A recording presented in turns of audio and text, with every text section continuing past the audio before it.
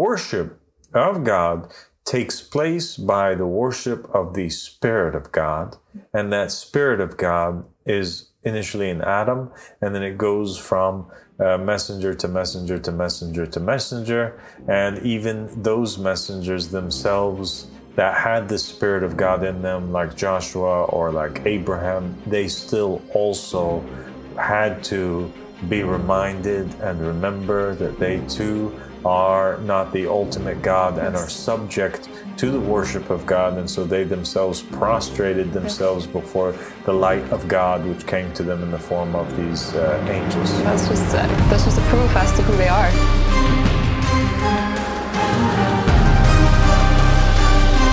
Assalamu alaikum wa rahmatullahi wa barakatuh. Thank you for joining me again, Tiffany. Thank you so much for having me back. God bless you. So today, basically, we want to talk about prayer. What is the origin of prayer?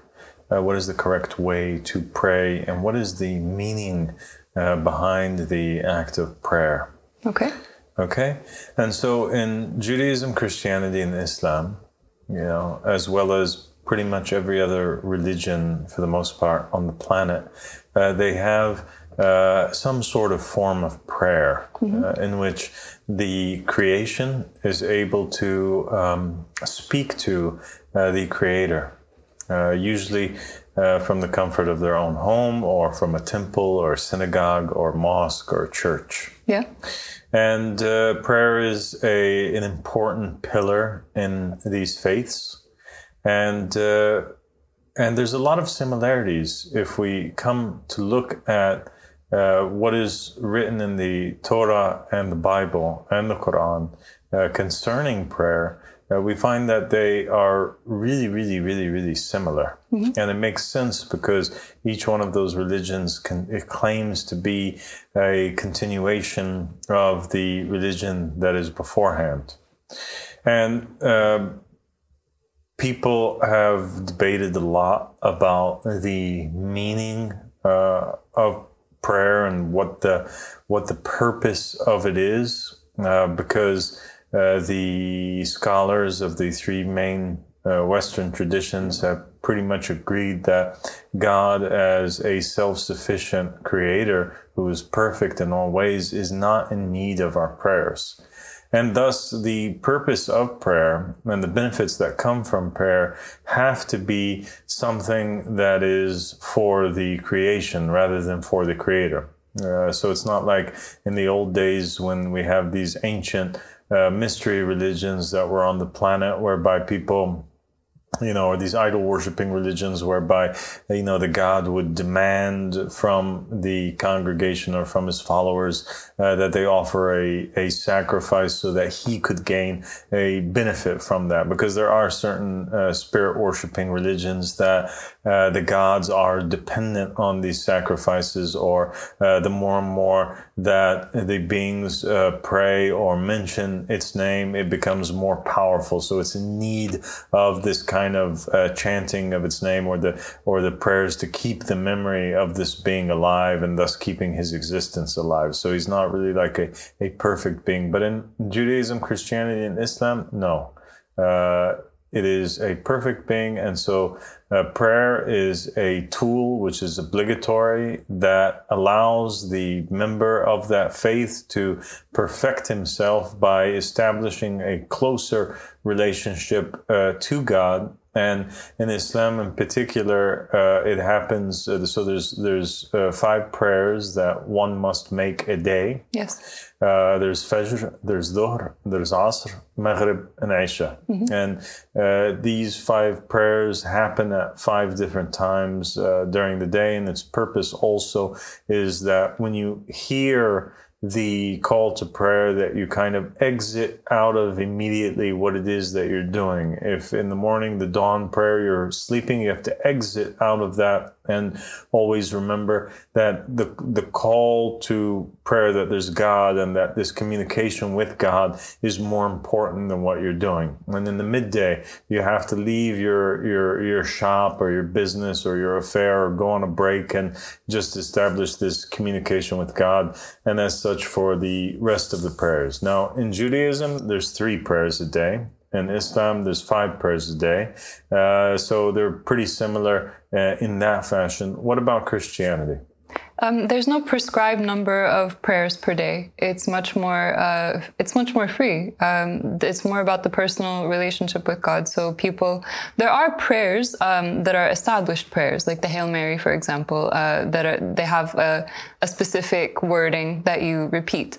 But then the more common type of praying is just from your heart, basically, the prayer that you make from your heart to God. And this can be done any time of day, and there's no prescribed amount of prayers per day like there is in Judaism and Islam. Yeah. It's also interesting to note that in Shia Islam, they do. So in Sunni Islam, there's 5 prayers a day. In Shia Islam, they do gather between, a lot of the Shia, not all of them, gather between a Dhuhr and Asr prayer, and they also gather between Maghrib and Isha prayer. Like, you can do that. And thus it becomes actually 5 prayers that you're doing in total, but it's 3 times a day, exactly like in Judaism that it's 3 times a day. So that's an interesting parallel. That is interesting. So 3 and 3. 3 and 3, yeah. But they still pray their 5 prayers. Yes. It's just that, like, they believe that, the Dhuhr prayer and the Asr prayer, it can be prayed, both of them could be prayed any time in the window between noon and until sunset. So you have all that time to pray those 2 prayers. And the Maghrib and the Isha prayers, you can pray them anytime after sunset until the middle of the night. Okay. So there are some Christians, though, that do pray in a fashion that is extremely similar to how Muslims and Jews pray. Okay? Because when you look at how Jews pray and you look at how Muslims pray, you'll find that as a part of their prayer, there is this act of prostration. Mm-hmm. And when I went to Ethiopia, and we passed by some of the Ethiopian churches that are over there. And online, there's many videos of this where you can find, certain sects of Christianity that do fall down in prostration, and they do the act of bowing in front of usually a picture of Jesus Christ or Mother Mary. Oh, interesting. Okay. Were you aware of that? Actually, no, I wasn't aware. I mean, the way that I grew up praying, it was generally in the position of kneeling. That's how they do it in the Catholic Church. But yes, that's very interesting. Okay. So now we know that in all 3 religions, there is this common theme, and the common theme is the act of prostration, although not in all sects of Christianity. But I think that the more important part that is present in all sects of Christianity, all sects of Islam, and all sects of Judaism is this theme of the prostration of the heart, that the person has to be, before they enter into the prayer or the communication with God, in a state. And it's this state that they're supposed to be training themselves to maintain throughout their whole life, this state of Islam, or this state of submission to God. Yeah. Right? Mm-hmm.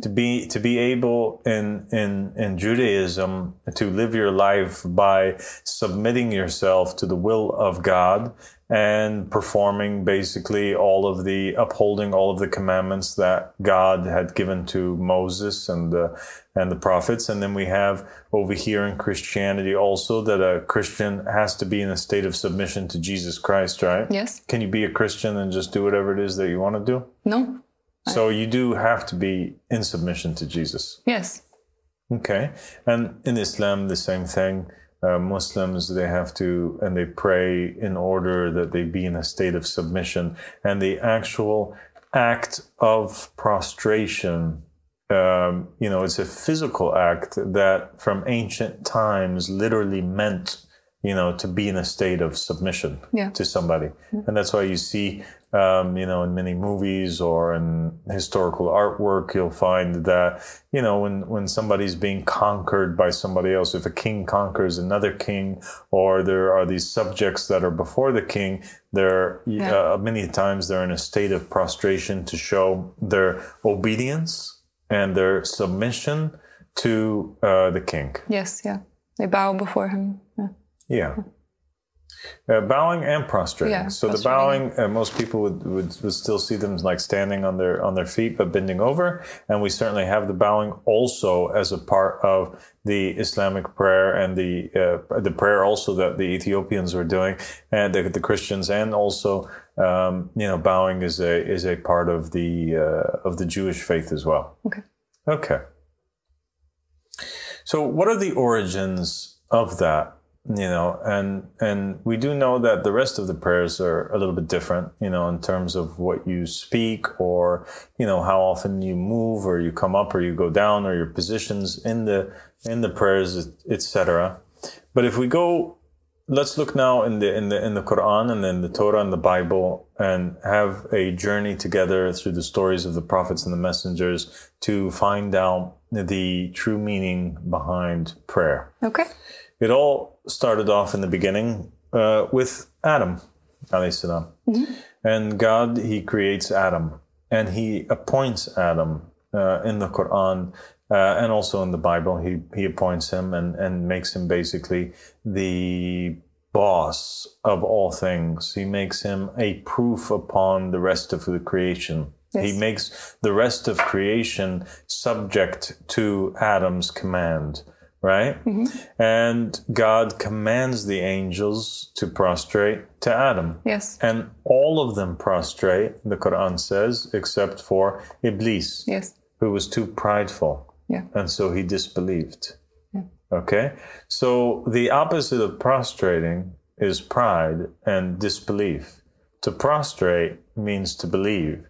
This act of submission through your prostration to the person or the messenger who's appointed by God, this act of submission to him is an act of faith and is an act of worship. Yeah. You worship God in that way.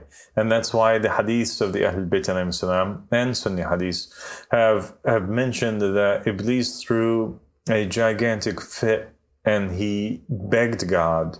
He said to him, I worshipped you, for thousands of years. I was in a state of prostration. Nobody prostrated as long as I prostrated. God, I will prostrate to anything that you want me to prostrate to, but I cannot prostrate to Adam. And so God responds to Iblis and he says, I don't want to be worshipped in the way that you want to worship me. I want to be worshipped in the way that I want to be worshipped in. Wow. And so God equates worship of him with this act of prostration to his creature through his messenger. Yes, yeah. Okay? Yeah. That's interesting that was such a heavy test on Iblis, and that God insisted that he wants Iblis to prostrate to Adam, who was the one that he chose, but that was the one thing that he couldn't do. So God, he sends a messenger. The messenger is Adam, and God insists and makes it incumbent in the beginning of creation that creation worship him through this act of prostration to his messenger, who is a proof upon the rest of creation. Yeah, and it's very clear. Yeah. Good, very clear. We're in agreement on this. Now, then we'll start going down history. Can we find, though, that this repeats again? Because we have a lot of Muslims out there that state, and not just Muslims, but people of other faiths too, Christians and Jews, that might say, well, how this was not even a part of our Bible, this aspect of the prostration of the story of Adam. Or they might say, that's just something in the Quran. Or they might say that was something that took place in that world before people came down here. And though when we're here, we don't prostrate to anybody else. But if we continue actually going down the line of the stories and the messengers, we'll find that, for example, in the story of Abraham, Abraham is residing somewhere, and Abraham is a kind man, and he's gracious, and he's hosting people that pass by, and he's the friend of God. And his co-prophet, his relative, Lot, is over there in Sodom and Gomorrah. They're doing horrible things. God decides that he's going to send down the punishment. And so he sends 3 of his messengers to Abraham. Mm-hmm. And if you remember in the story, what happens when they approach Abraham?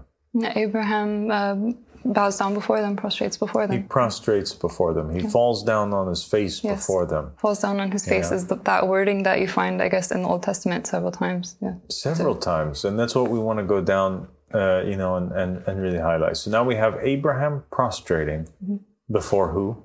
Before the angels, the 3 angels. And the angels are messengers from God. Yes. Yeah. So Abraham now submits himself to the will of God, which has come to him through the messengers of God, whom these angels are. And now they're a proof upon Abraham because they're bearers of the news, the command that came from God. Yeah. And so as soon as Abraham recognizes them, he falls down in a state of submission in order to worship God first and foremost, and let his intention be clear that he is of one of those who are submitters, that he is a Muslim. Yeah. Okay? Because Muslim just means submitter. Submitter. So in that sense, I don't think that Jews, Christians, or Muslims would disagree that Abraham, in that sense, was a submitter. He submitted. He prostrated himself before the will of God and accepted. Yes, that's true. Yes. Okay, and here he is, and in the Quran, it makes it explicitly clear that if God was to send down angels onto the earth,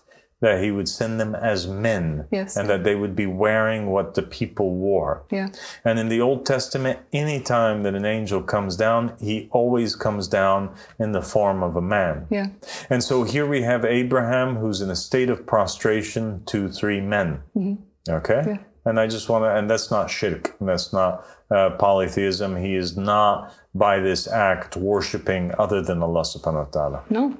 Clearly not. He's submitting himself to God's will through them because they're the ones that God gave to him, sent to him. Yeah. And then later on in the Bible, we have also the story of Jacob. And Jacob, he has 12 sons, and one of them is chosen to be the successor, and that's Joseph. Yeah. Yeah. And the rest of the brothers, what do they have? They have the same problem that Iblis has. They don't want to worship God through submission and acceptance of Joseph. Mm-hmm. They don't like that he is the chosen son. They're afraid of this appointment. They reject this appointment. They see themselves as better. They even say it, just like Iblis said, God asks Iblis, why didn't you prostrate down to Adam? He says, I'm better. You created me from fire. You created him from clay. Over here, they refuse to accept Joseph, and they say, why? Because we're a stronger gang, right? So they see themselves as stronger than Joseph and better than Joseph, more worthy, right? And yet, what takes place? Joseph says, I had a dream. Yeah. And I had a dream that there was 11 planets, and the sun and the moon, all of them were prostrating to me. Yeah. And the interpretation of this dream by Jacob is that Jacob is the sun. Yeah. Rachel is the moon. Yeah. And the 11 planets are the 11 brothers. Yeah. And so what he saw was his mother and his father and his brothers prostrating to him. Yes. Wow. Yeah. I mean, and he said it so innocently, just explaining his dream, but I know that it had a very negative consequence, and it made the brothers despise him. We know that he was the one that God chose in that time. He was the proof of God in his day and age. And this dream, of course, came true. In the end, this is what happened. His brothers did submit. Finally, in the end of the story, his brothers did submit to the fact that God had placed him there and given him that authority. But I know that So they fight against him. They fight against him, They try to kill him. They do, yeah. Okay, but in the end, what happens after they sell him? Many years later, Jacob's upset with them. God's upset with them. And they only regain God's favor once again by an act where in Egypt, all of them collectively fulfill the dream that Joseph had, and they all physically prostrate before Joseph. Yes. Yeah. And they worship God in that manner. Jacob and the 11 planets, they're worshiping God through their prostration to the Khalifa of Allah, or the proof of Allah, or the messenger from God in that time, which was Joseph. Yeah, wow. That's such a beautiful story. And that it really is that act of prostration that happens is actually just submission to Joseph as the proof of God. Yeah. Yeah. Because what did that act mean? I mean, the act meant pretty much that we will forever obey you. We accept you, and we concur that you are better than us, and you're more knowledgeable than us. And whatever it is that you say we will do, you're the boss. We accept, we surrender. Yeah. So they did what Iblis couldn't do, which is they overcame their pride, and they were able to submit to him. So that's very interesting. And God forgives them for that. God forgave them, and he blessed them so much. Okay, so now we have the prostration taking place by the angels with Adam, prostration taking place to a creation by Abraham, prostration taking place to a creation by Joseph's brothers and his fathers to Joseph. What about one of your most favorite, if not your most favorite of all time prophet, Tiffany, and that is Joshua, son of Nun? Did he ever prostrate to a creature from God?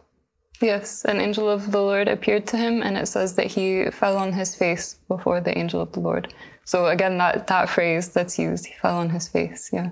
Okay, so here's Joshua, and he's with his armies, and he's at Jericho, and what takes place? This all of a sudden he sees, the Bible says, he sees a man with a sword, and he asks him, "Who are you with? Are you with us, or are you with the enemy?" And the man responds, and he says, "I'm with neither one of you."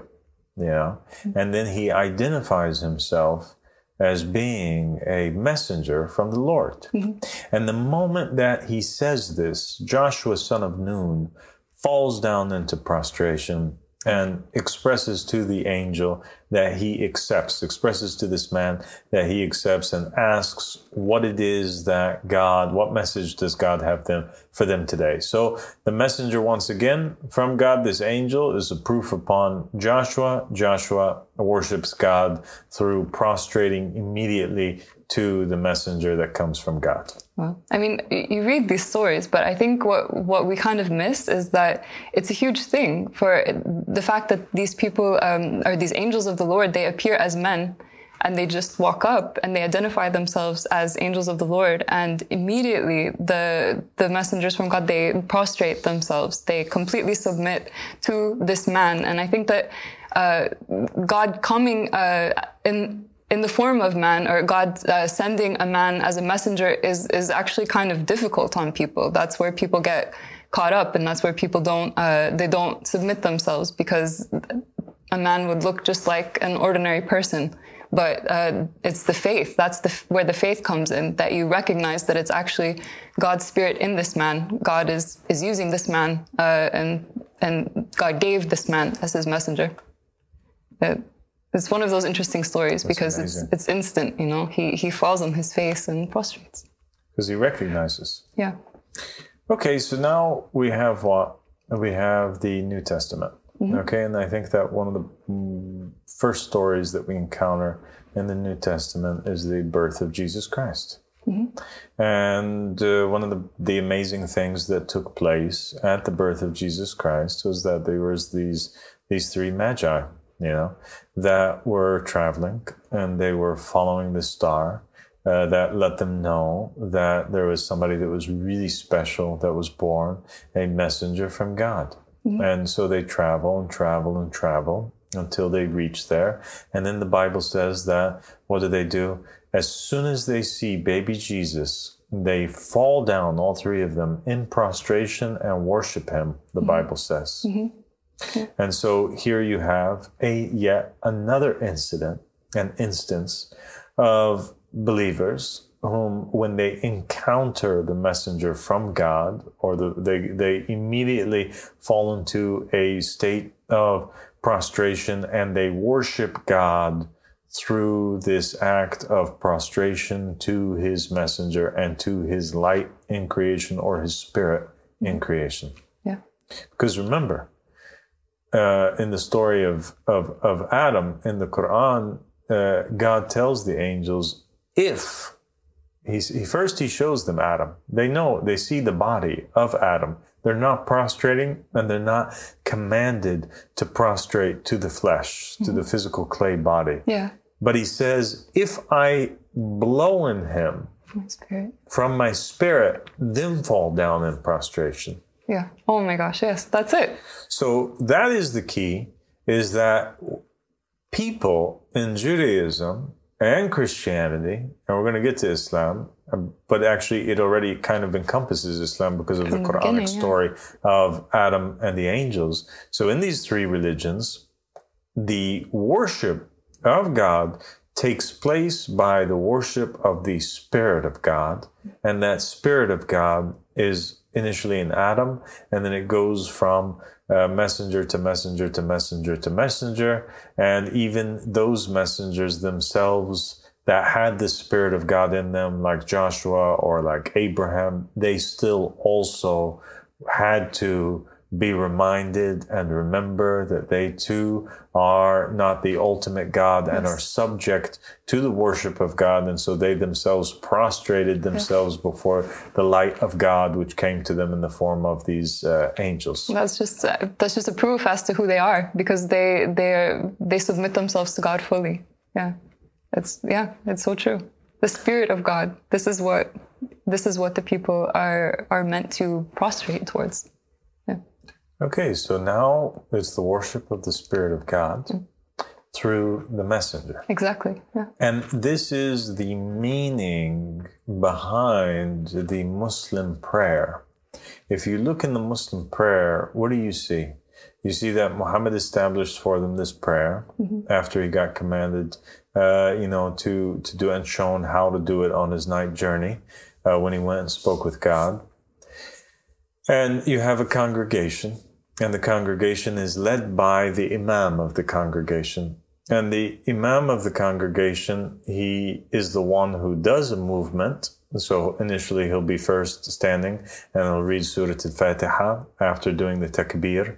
And he will read another surah, and then he'll go in a state of ruku'ah. He'll bow, and then he'll get back up, and then he'll go into a state of sujood. And in each time before he goes into one of these states, he'll say, Allahu Akbar, God is great. And the congregation behind him will follow him. He does it first, and then the congregation does it second. Yeah.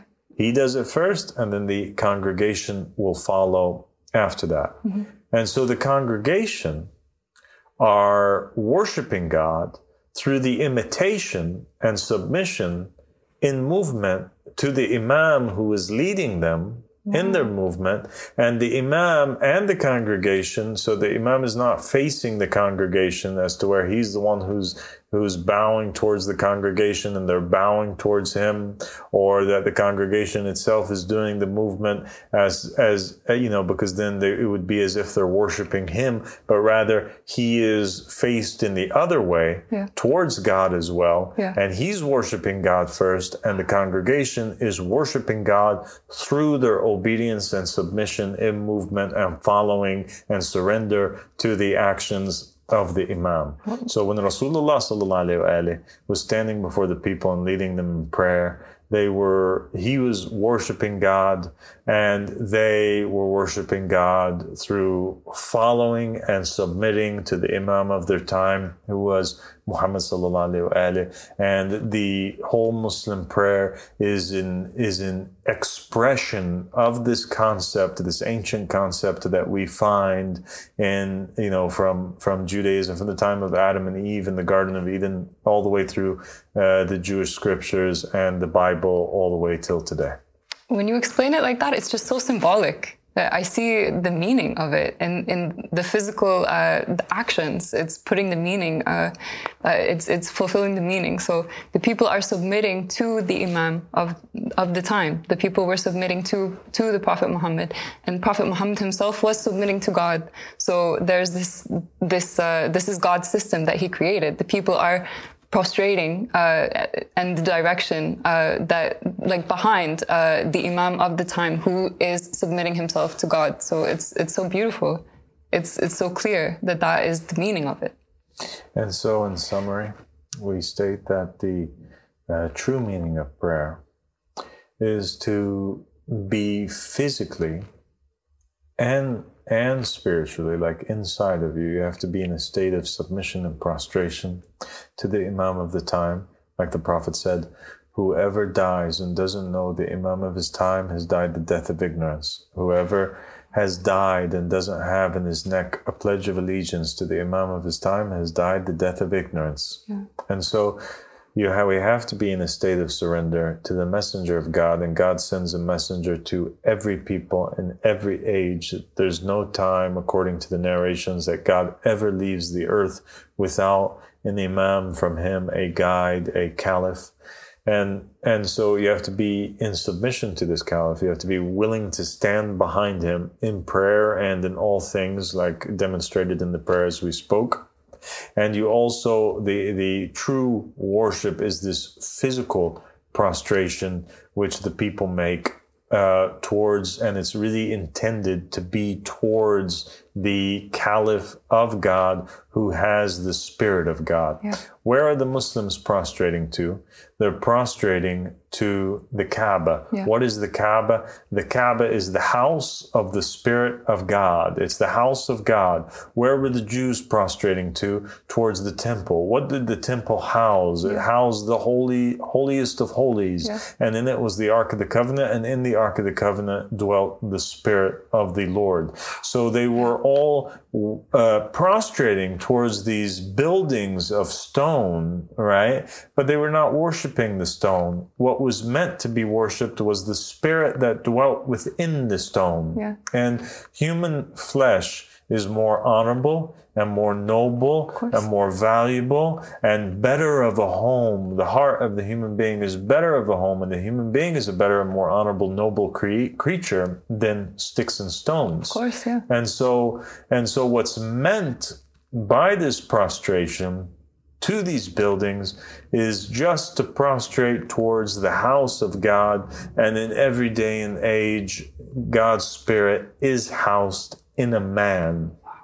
Whoever knows this man is a believer, and whoever prostrates to this man is a believer, and whoever rejects this man is too prideful to prostrate and worship God through this man is a non-believer. Wow. Yes, absolutely. I mean, you've given us so much to think about, because it is not just about the actions, but it's about what the actions represent. And the deep meaning of these actions is submission to the Spirit of God, which is housed in a man. Absolutely. Absolutely. And I just think that it's a wake-up call for people who are, performing the actions, but they're not aware of the meaning. Thank you so much for explaining that. And thank you for joining me again. Thank you so much.